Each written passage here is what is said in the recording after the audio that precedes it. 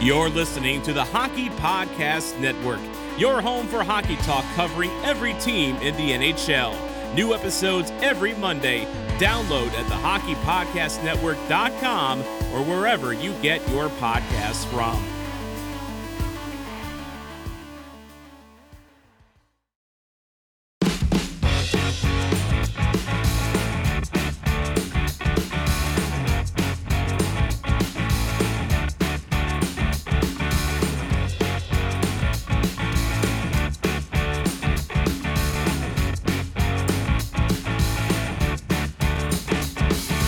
All right, welcome into the Two Stars, One Cup podcast here on the Hockey Podcast Network. I'm Shippy, and as always, I'm joined by Craig Ludwig. Luds, how you doing today, man? Kind of like Groundhog Day, isn't it, for the Dallas Stars? Yeah, a little bit. I mean, they're lucky to get 1 point, it seems, out of, some of the bottom teams, and then if Tampa's in town or they're playing Tampa, it does not go their way. Andrei Vasilevskiy, seems like the Stars can't solve him, although they did get an early first period goal out of Roope Hintz. It's been a really tumultuous season for the Dallas Stars. They haven't won consecutive games dating back to January when they got the season going. What's been, I guess, the biggest thing that you've seen from this Dallas Stars team in terms of what's caused these struggles? Because they've played, it seems like they put together one good period, and then even like last night against Tampa Bay, they just seem to sit back. And then Rick Bowness after the game says, you can't sit back and let a team like Tampa just take shots at your goaltender. Is that a coaching philosophy thing, or is this something that the players are just somehow getting into a habit of doing each game? Well, that's a big box I'd jump into there. I guess to answer your first part, inconsistency is definitely a concern. I get the feeling that the urgency meter doesn't register until they're down by a goal or two, or it doesn't seem to click in halfway through a game, sometimes not even into the third period when they're down by 2 goals. And so my concern would be, being able to consistently get off to a good start and pin teams' ears back early on in the game. And I know they got the first goal last night, but again, I think sometimes it's messaging. I mean, Rick Bowness is a smart guy. He's been around forever. They've played really well under this guy. So you don't just forget how to coach or how to motivate overnight. Mm-hmm. And but there are times that I see, I think what happens with a lot of teams is, for me, it always goes back to identity. And there's times that I see when they're not scoring goals or they're not going in, whether they're snake bit or it's the wrong guys getting the chances. A lot of times, Rick made a comment last night on the 5-on-3, he made a point of stating it. My best players were on the ice. So the bottom line is my best players need to be my best players. Yeah. And so I think what he's saying is, I don't know if he doesn't include, well, I would. I mean, Roope Hintz is one of your best players, and he's doing it. I think what he's saying is his veterans, and he's trying to squeeze some more out of the Jamie Benns and guys like that. The guys that were leading in the playoffs last year, the reason that they got to word, and so you need more out of those guys in an offensive standpoint. I think expecting those guys to bear down and score some goals, and then you can go ahead and if you want to throw in the guys that are out, and I guess you can use that. But again, I don't think this organization or team has ever been about excuses, and nobody else has either. But again, I look at it when you're having a hard time scoring goals, and the philosophy has been, and it was a big reason why they made it through the playoff rounds last year, was getting the defenseman involved. He brings it up a lot. We need that. We need the D to contribute and be up there. And so you've got Haskin and you've got Klingberg, Lindell, Jamie Oleksiak, and they're up ice all the time. And I think sometimes they lose sight of when and where, because I go back 3-4 games, and the defensemen were the cause of some goals, in my opinion, against. And I don't look at Hudobin had a bad game or Ottinger had a bad game. I don't like the chances that they give up, and that's part of that's the fine line of being available offensively Alexiak on one of them a couple games ago, he turned the puck over at the offensive blue line. Esa Lindell made a couple mistakes in his own zone trying to jump into the play. John Klingberg, we know he's up the ice. So when goals aren't going in, you maybe have to play a game that's going to be a 1-0 game, a 1-1 game, a 2-1 game. Last night was a good game. But you go back to Vasilevsky, how good he was last night. If I'm John Cooper this morning, and if I'm Rick Bowness this morning, you typically do this in playoffs. And the old school is the billboard material. And when another team in the playoffs makes some kind of a comment that you're going to play, again, I always say you play the same team for 14 days. You play them every other day. You don't give the other team any ammo. And I think last night when Vasilevsky said it was the easiest game that he's ever played. Yeah, because we only faced 7 shots, and and my guys in front of me. I mean, it was a compliment to his players, but I think the way it came out is I'm hoping it's motivation for the Stars that they're going to say, "Oh, is that right? Well, we'll show you what an easy game is not like then." So I'm looking at this could be a turning point for them. They haven't done well against Tampa Bay. Nobody else has either. Let's be honest. Tampa's one of the best teams in the league, but again, for an offensive-minded team, I believe I know they're a good defensive team. They're kind of a good all-around team, Dallas. But a team that wants to keep talking about goals and goals and goals, I think you have to be careful sometimes how hard you're pushing for those goals. You kind of have to play the game that's being dictated at the time. And you always want to, lead out with your game, and I get it. But to me, there are times that I think that, and I look at what happens in front of our goaltenders. I saw a power play goal the other night where our 2 defensemen are on the outside of the net. Their forwards stand right in front of Hudobin. They stand right in front of Ottinger. And again, they may be telling them that. They may say, listen, if you get in there and you create a battle, then I have to look through a whole nother set of legs and another big body. I'm not of that mindset. I think you make it difficult on people that are at the front of the net. They haven't been getting sticks off the ice. It's the reason there's tip-in goals in front of the net. So I'm always harder on defensemen, as you can tell right now, because I think that's kind of a backbone of a team. And I think when you start drilling down into things and you look at some of the chances that have been given up, let's not get too quick to jump on our goaltenders. It's the help that they need in front of them.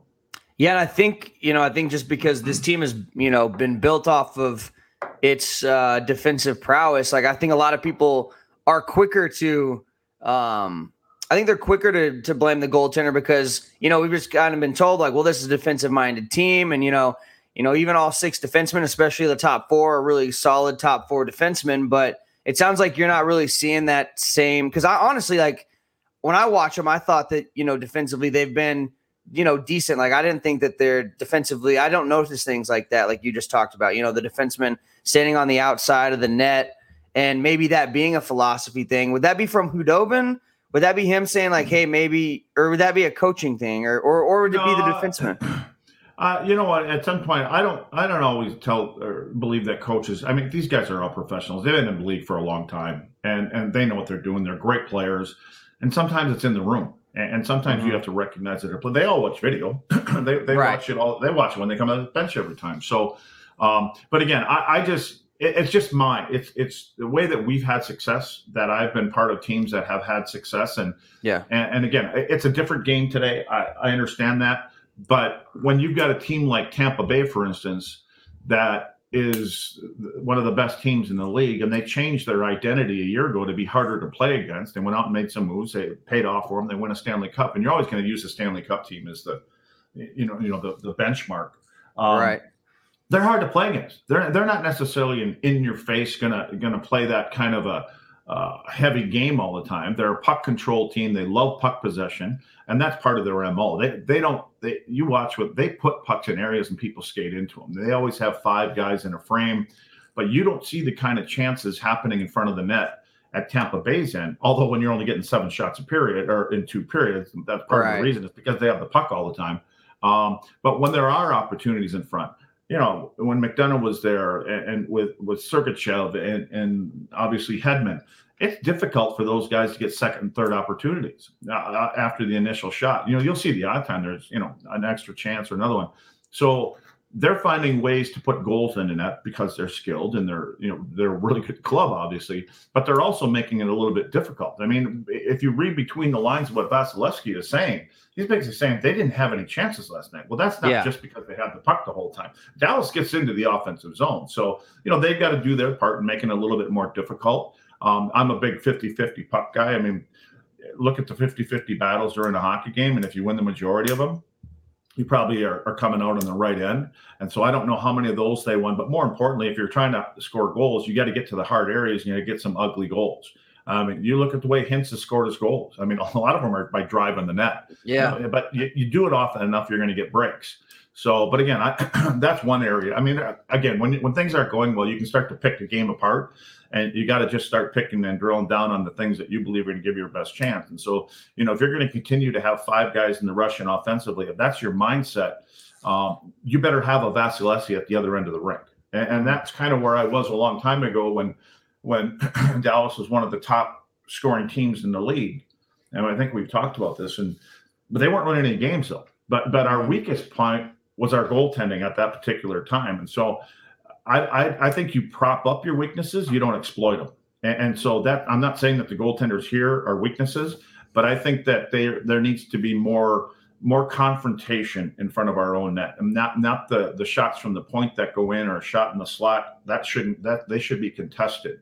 And so you just have a healthy balance, I guess. Maybe dial in, maybe you read your situation. Don't be giving up outnumbered rushes. Anytime a defenseman is chasing back to his own net, he's made a mistake. Or if the game is out of hand and you're looking for that extra goal, and sometimes you have to take chances. So, but again, I really do believe that. I go back to the first thing I said. They got to get dialed in quicker in the game, earlier in the game. They get that first goal. Don't take your foot off the gas, but be smart about it. Don't start opening up the door for another team to climb back in. And that's the thing too that I feel like has been. I guess it's even been before Rick Bowness that it kind of seems like. I mean, I guess not Lindy Ruff days, but. It really seems like the Stars, once they get that lead, especially when it comes down to the third period, I mean, you go back to even that crazy Game 7 for Ben Bishop against the St. Louis Blues. It seems like the Stars just have this habit of going into this shell and just trying to protect, even if it's a tie game. It's like sometimes they do take their foot off the gas, even if it's super early in the game. Is that a coaching thing? Because it seems like it's been that way even with Hitch, Monty, and then now Bowness, that, when they get that lead, even if it's the second or third period, they do kind of sit back. If they try to have shorter shifts, they dump the puck in and get the next line out. And it seems like they do take their foot off the gas and kind of just give the puck up. Is that a player's thing, or is it a coaching philosophy thing? Or I do think it's more a player's thing, because I don't think that's the way Rick Bowness and his staff coach. I definitely know that's not what Hitch wanted to do. Hitch didn't want to go into a shell. I mean, that was a term that we used a long time, and we did. There were times that we were up a goal, but what happens is you have Hall of Fame goaltenders, and so you rely on them too much, and they do that, and so I know it's not. They don't want to spend the whole time in their own zone. That's not the way the game is today. They want to be on their toes. And I'm just saying, I think you've got to be a little bit more time and score, smart about where you are. Make sure that the play is moving up ice before you're jumping into a play. Don't necessarily always be leading a play. But again, when you have the skating ability of a John Klingberg and a Heiskanen and guys like that, it's hard for them not to lead the rush. But again, everybody's going to point back and say, man, look at all the goals that they scored on their run to the playoffs. And that's true, but there's a lot of other factors that came into the playoffs last year. And then you could even talk about how they scored at the beginning of the season, but their power play was on fire, and everything they were doing on the power play went in. But I think that even this season, when after the beginning where they were scoring all these goals, look at how good your goaltender was. Hudobin was unbelievable at the start of the year. Hudobin was the reason, or one of the main reasons, they made it to the finals last year. And they were winning games. They were coming back from 3-goal deficits and going down and scoring. And that was by necessity. They had to. And Hudobin left them in there. But there were a lot of barrages of pucks and quality scoring chances. And I'm talking about the second and third opportunities that Hudobin was making. And we've seen Ottinger do that too. We've seen Hudobin do that too. And that's what I mean. Let's not be too quick to say that the goaltenders aren't doing their part, because I just look at, sometimes it's perception, and I can look at things and say, man, how does that goalie let that goal go in? And you'll be sitting next to a goalie coach, and they use that word all the time. And I finally got dialed into it a few years ago. You really don't know. When you see a goal that you think is a bad goal, you really need to be in the mask of the goaltender. There may be something that there was something in his way, or so there's different things that come in the picture. So I don't like jumping on goaltenders because I've never played the position. I don't know how to coach the position. I just know when I watch Hugh Dobin play, and I use Dobie a lot because I really grew to love that guy last year. The way he's a battler, and he doesn't quit on pucks. And there were a couple times, and it was last week.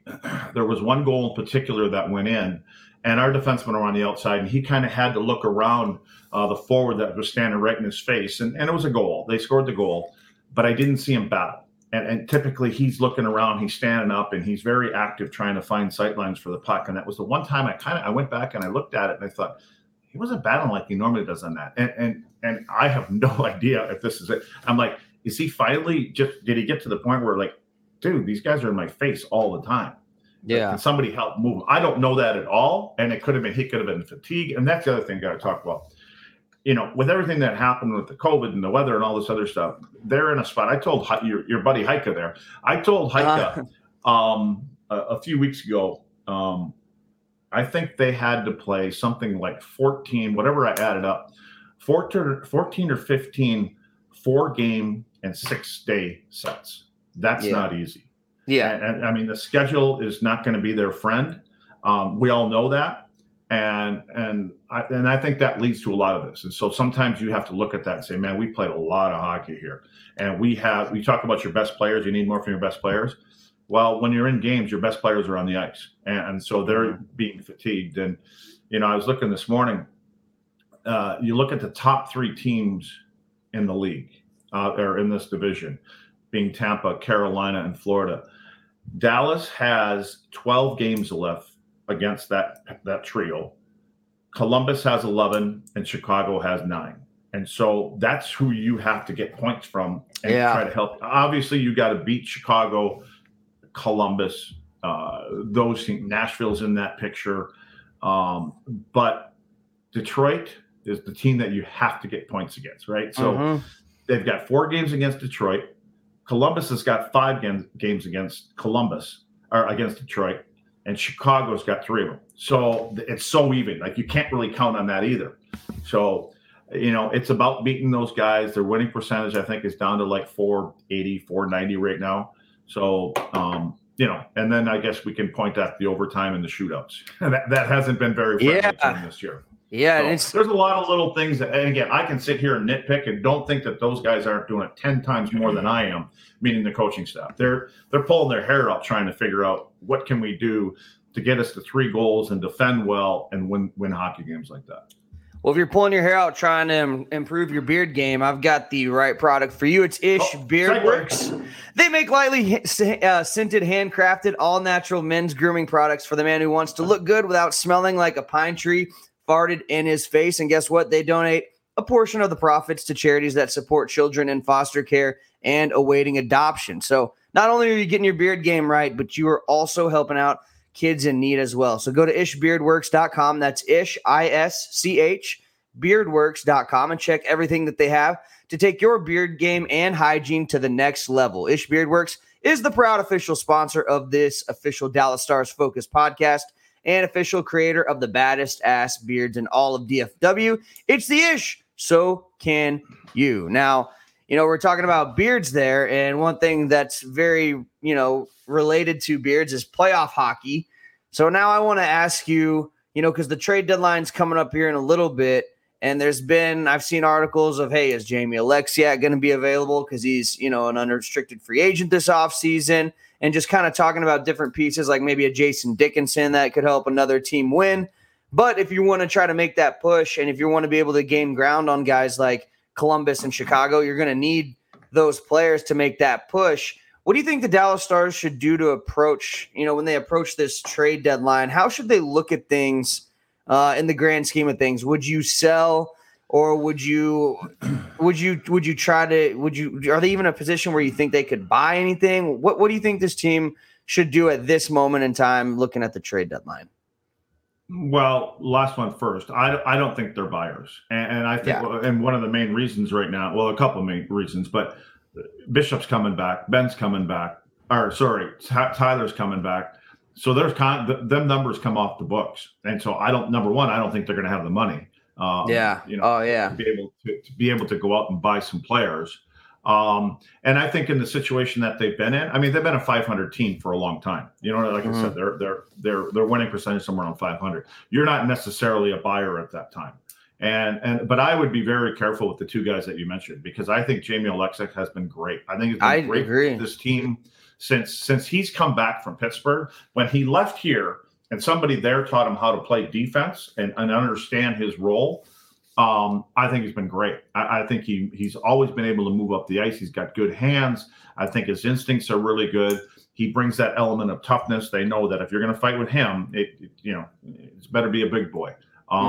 So, and I think for Jason Dickinson, every time he's on the ice, he seems to stand out from an offensive standpoint. And again, it's about skating. Him and Roope Hintz. I mean, those two guys offensively stand out. Robertson obviously stands out. But I think right now, I mean, and again, now you got to worry about expansion too. So you got a couple of these guys that you may lose. Who are you going to lose? Who are we going to protect? Right. But I think when you just look at the standings of this whole thing and the uncertainty of, is my team going to get their shit together and get us into the playoffs? Right. I don't know if you can be either. I don't want to send a message to the team and start trading guys away, because then what you're basically doing is you're telling the guys in the room that we gave up on you and we don't think we're going to make the playoffs. So by making a trade here and there, a lot of times you're actually telling the group in there, hey, we believe in this group. We think, but they're not going to go out and they're going to get a Panarin. Okay. They're not getting Draisaitl. They're not getting that kind of a player. I think the biggest moves that are going to be made,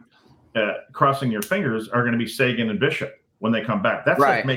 That's like making blockbuster moves. If those guys come back healthy, those are your trades. And I'm sure that's what they're looking down the road, but they're also counting on the 20 guys that are in the lineup every night to get us into the playoffs, so that when those two guys come back, they can be factors. And again, then you're still crossing your fingers to make sure that they're up and running at speed and they can do the things that they're supposed to do. So I think right now for Jim Nill, and he's not the only one. I mean, and in every division, there's those two or three teams that are fighting to get in the limit. Chicago's thinking about it. Columbus is thinking about Nashville. Everybody's been talking about dump everybody in Nashville except for Roman Josi. Now all of a sudden they're back in the picture. Yeah, they kind of went off on this little run right now. So David Poyle's probably sitting upstairs going, maybe I just sit on this. Maybe I was going to get rid of Ekholm. And they've got some good pieces, Ellis, that they've talked about and kind of rebuilding, I guess you call it, or retooling. But now you're saying, well, gee, I don't want to move these guys because I don't want to take this away from my players. They're all digging in. They're playing. We see them playing hard. We're climbing back into the picture. So I think that what you have to do is you're going to run out of time at some point, because what is the trade deadline? April 12th or something like that? Yeah. What it is. So what does that give you? 2 weeks. So I guarantee the phones have been ringing and all these teams.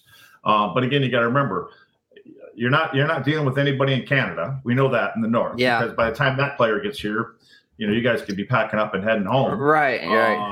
For whatever the period of COVID, whatever they call that thing, where they got to sit up for a couple of weeks before they can quarantine. Play.